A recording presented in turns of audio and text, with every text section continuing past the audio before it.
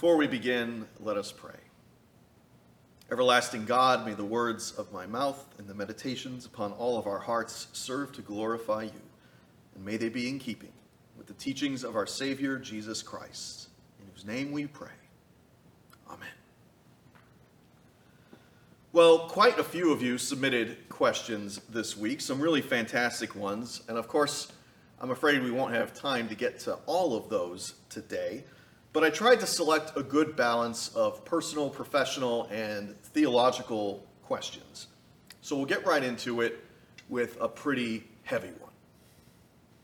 I'll read the question, then I'll answer as best I can. Every week in church, we pray for the forgiveness of our sins. And yet, many horrible deaths and disasters happen in our world and in our own lives that sometimes make us feel angry at God. Is it even appropriate to discuss forgiveness in the context of forgiving God? Does God even care if we forgive her? The first thing we have to address here, I think, is the question about being angry at God. Is it okay to be angry at God? Well, on the one hand, you could argue that that's a little silly because, we wouldn't be here without God, right? Yes, we have all the suffering and hardship, but all the good things we have also come from God. I'm reminded of a situation about a year ago in India where a man attempted to sue his parents for giving birth to him without his permission, claiming that, they had no right to bring him into this hard and difficult life full of hardship and suffering. So in one hand, being angry at God is a little like that. On the other hand, really, I absolutely think we can be angry at God, and it's only natural to be angry at God. Even if we don't believe, and I don't believe, that God makes bad things happen to me or to anyone else. Even I don't believe that God hurts us or punishes us in that way, or maybe even at all, or that God, makes bad things happen to people. We can still be angry about the state of the world, about being part of a creation in which sickness and violence and death and suffering are really built into the system. I think that's fair to be angry about that. And if we're angry about it, then we come to the question of forgiveness. The question was, is it appropriate to discuss forgiveness in the context of us forgiving God? There was a book that was written many years ago called The Trial of God by Elie Wiesel, who was a Holocaust survivor. And in this book, these people decide to put God on trial. And this book was supposedly based on a real occurrence in Auschwitz, where these rabbis who were imprisoned there one night decided to put God on trial. And the young Wiesel, the author, supposedly witnessed this as a teenager. And after lengthy debate and discussion, these rabbis concluded that God was guilty for crimes against humanity. But then upon determining the verdict, one of them looked up at the sky and said, "It's time for evening prayers." And they proceeded with their evening prayer service. To me, that was a recognition of the pain of our lives and the anger we feel at God, but also a forgiveness. Because really, what it's all about with God is relationship. God forgives us, we forgive God, and we are able to continue to participate in loving relationship together.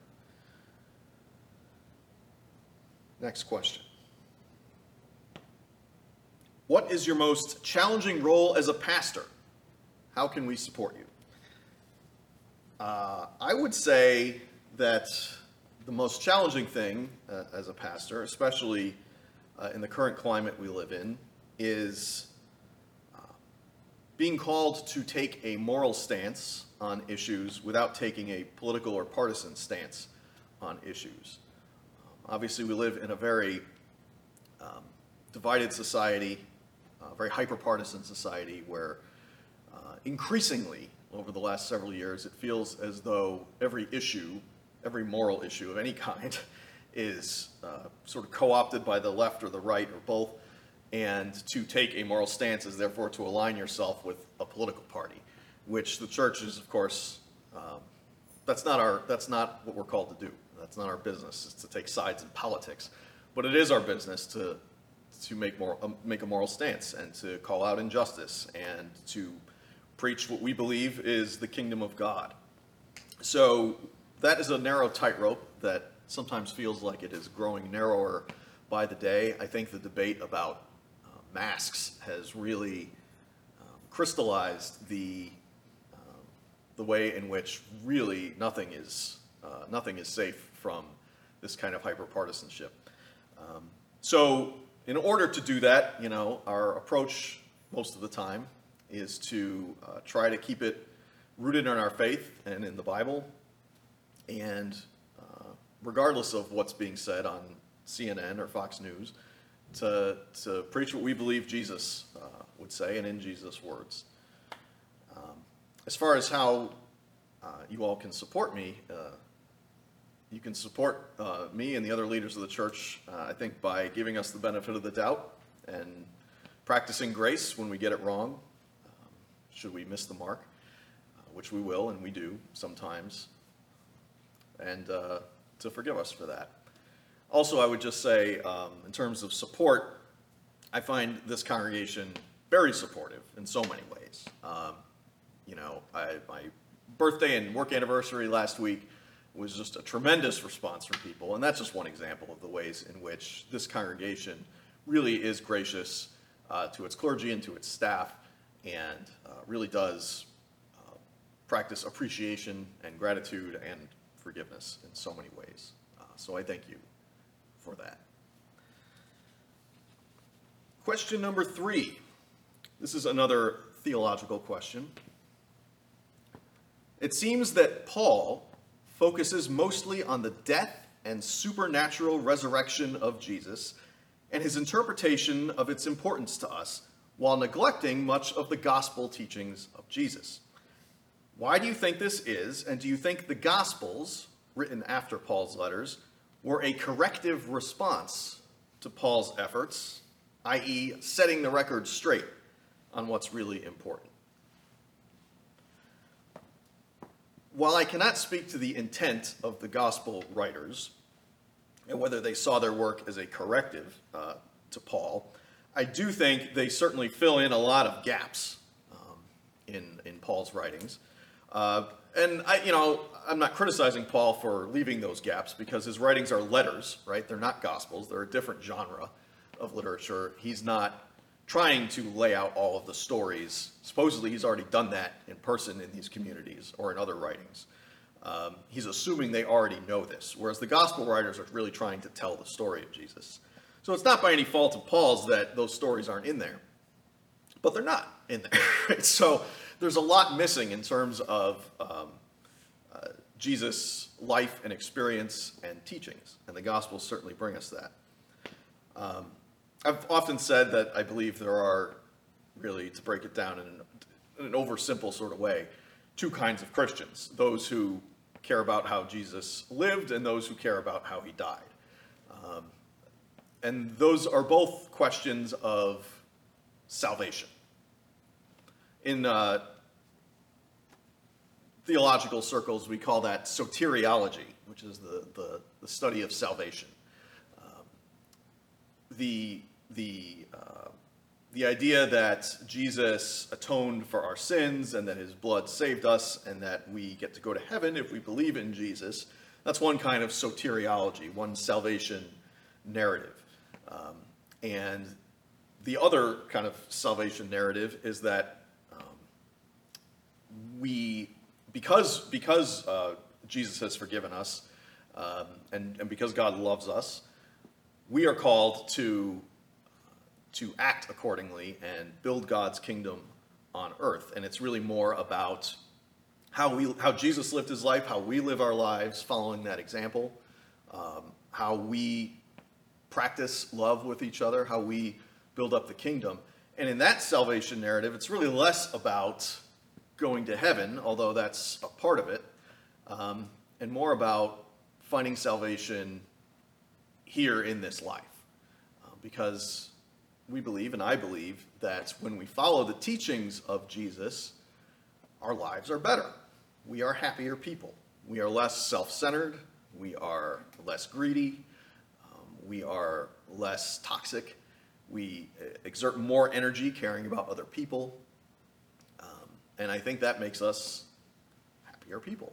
And we can find salvation from a lot of the things that would imprison us in this life. And that's not mutually exclusive with salvation in heaven or in the afterlife. That comes too, I believe. But it's not only about that. It's also about the here and now. So I do think it's important to care about not only how Jesus died, but how he lived, which I would also just add is why he died the way he did. It was not a random or isolated occurrence. I don't believe he even came here to die in that way specifically, but rather it was a consequence of his living out the gospel in a world that could not understand or tolerate that. And sadly, in many ways, that's still the world we live in today, but we are nonetheless called to build God's kingdom here. On a lighter note, if there was ever a movie about your life, who would you want to play you? Now, I had to include this question because I actually just had this conversation with some friends of mine. Back in Connecticut, we were having a text conversation. The subject of Keanu Reeves had come up. And someone had pointed out, Keanu Reeves is sort of like the platonic ideal of Seth. She's sort of the more handsome, more attractive, cooler version of Seth. Which, of course,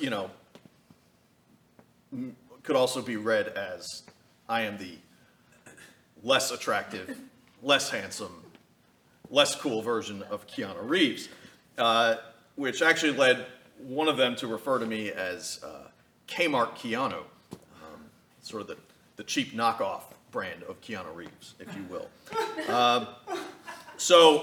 I'm not sure how to take that, if that's a compliment or an insult, but I think there's probably some truth to it, so I'm going to go with good old Keanu.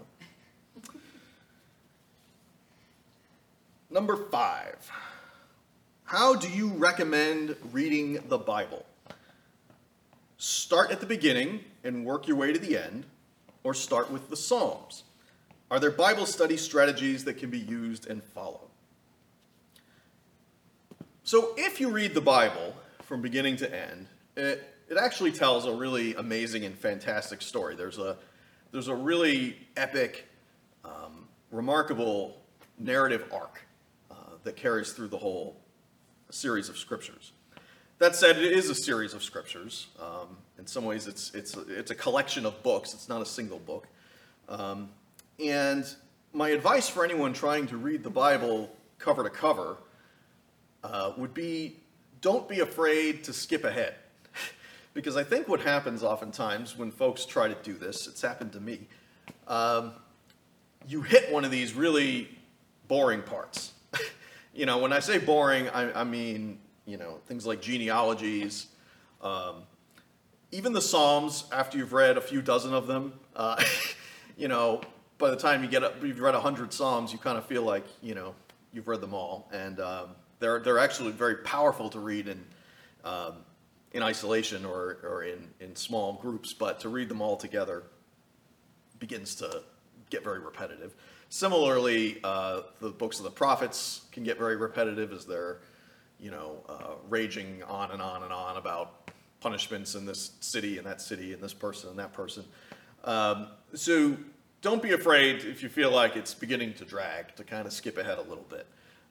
There are other parts too that are just frankly repeats or recaps. Like there's sometimes you watch a TV show and there'll be an episode that's just a recap of all the other episodes before.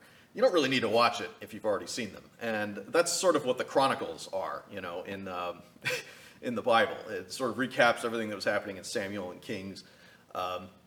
So there are parts it's okay to kind of skip ahead. You won't be missing a whole lot.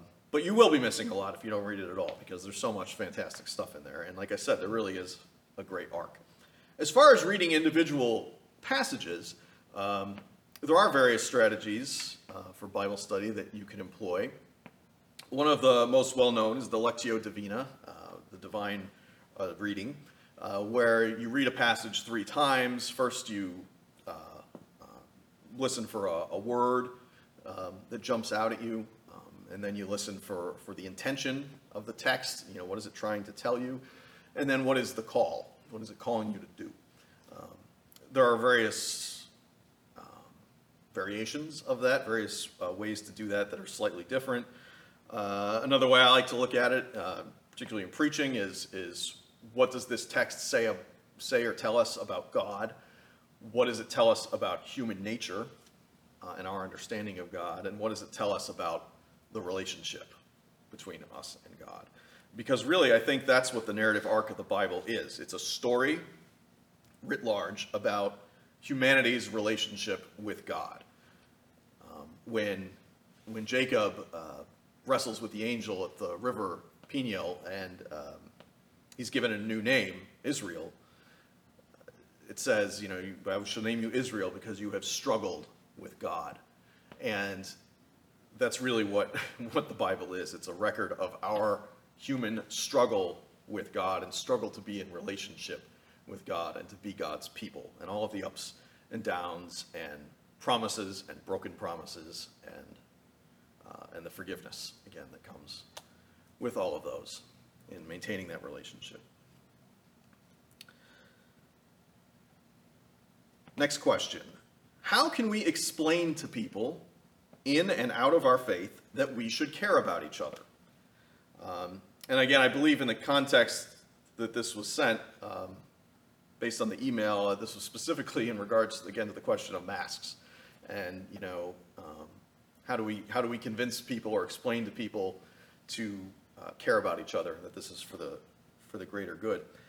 I would argue that you can't convince people or explain to people why it's important to care about each other, but I think you can show them, and I think you can show them by caring for them.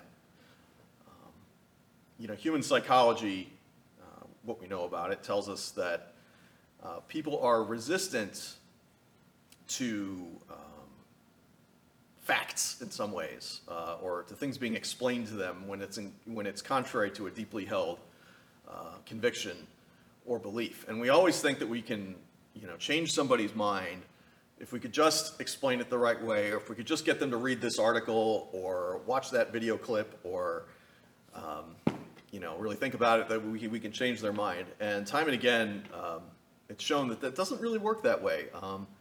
One of the great examples, we watched a video here in church probably 10 years ago.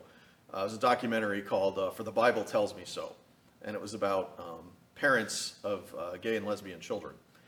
And what you saw in that documentary, and I think is very true, is people who have a more homophobic stance will not change their mind because you try to justify it biblically or because you explain it in any way, but it's when it's their own son or their own daughter that is gay or lesbian.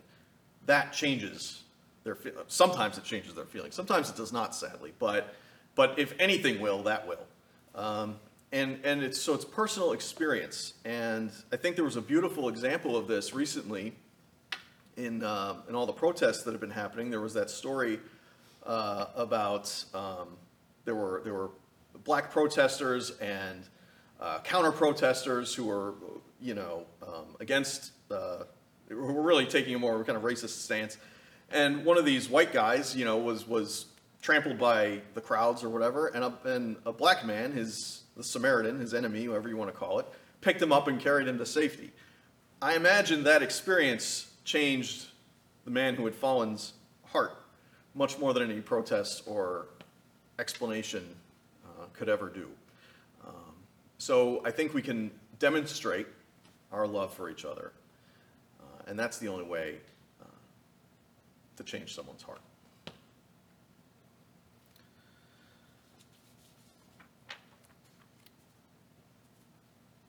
What would you be doing if you weren't a pastor? Well, I took a personality test recently, Myers-Briggs, probably familiar with it. And my Myers-Briggs personality type is an INFP, which is a very sort of intuitive, imaginative, feeling kind of person. Very creative, big imagination, not a lot of practical skills. And the particular personality test that I took gave me a few examples, actually, of things that I was suited for. And the three examples it gave were failed artist, the town mooch, and going to construction sites and stealing copper wiring. So I like to believe that I possess a very unique set of skills that serve me well as a pastor, but I'm not sure they would serve me well anywhere else. So thank you for having me. And final question today. When are we going back to church and having in-person services again? So this is something we're obviously thinking about every day. We've got our Resurrection Task Force working on this very question. And truthfully, it's going to be a while. It's going to be a while because when we really consider what that would look like or what that would mean or how we would do it safely, the experience that I think people would have at church is not a good one. You would be having your temperature checked at the door. You'd have to walk along a dotted line, essentially, to get to the sanctuary. We'd only be able to seat, somewhere between 30 and 50 people. You'd have to stay in your seat. You'd not be able to leave to use the bathroom during the service. There would be no singing. They say even that preaching is as bad as singing as far as projecting particles out. They say that a preacher ought to be 15 feet, in front of the person. And, of course, my preaching is so powerful that it's probably more like 30 feet. So it's just not safe. There's no coffee. There's no receiving line. You can't really talk to each other that well. You got to wear masks. So when you put it all together, it really creates kind of an unpleasant environment and experience. And I personally believe that what we're doing online probably offers a much better experience for you all who are participating in worship. So until we're able to gather in greater numbers, I don't think we're going to be worshiping in person. We are exploring possibilities of groups of 10 or fewer people in the near future for small groups or things like that, or meetings. That's not decided yet, but it's something we're thinking about. But in the meantime, I invite you to participate in all of the various offerings that we have online, the Fireside Chats, the Musical Mondays, the Storytelling Tuesdays, the Friday Surprise, the Bible study, all that good stuff. And again, I believe your experience online will be better, if for no other reason than you can fast forward through the sermons. So I think that's all the time we have for today. I hope I've been able to respond to these queries sufficiently, and by all means, continue to send them my way. Continue to shoot me an email or give me a call if you ever have a question. Those conversations are really actually the best part of being a pastor. So thank you, and amen.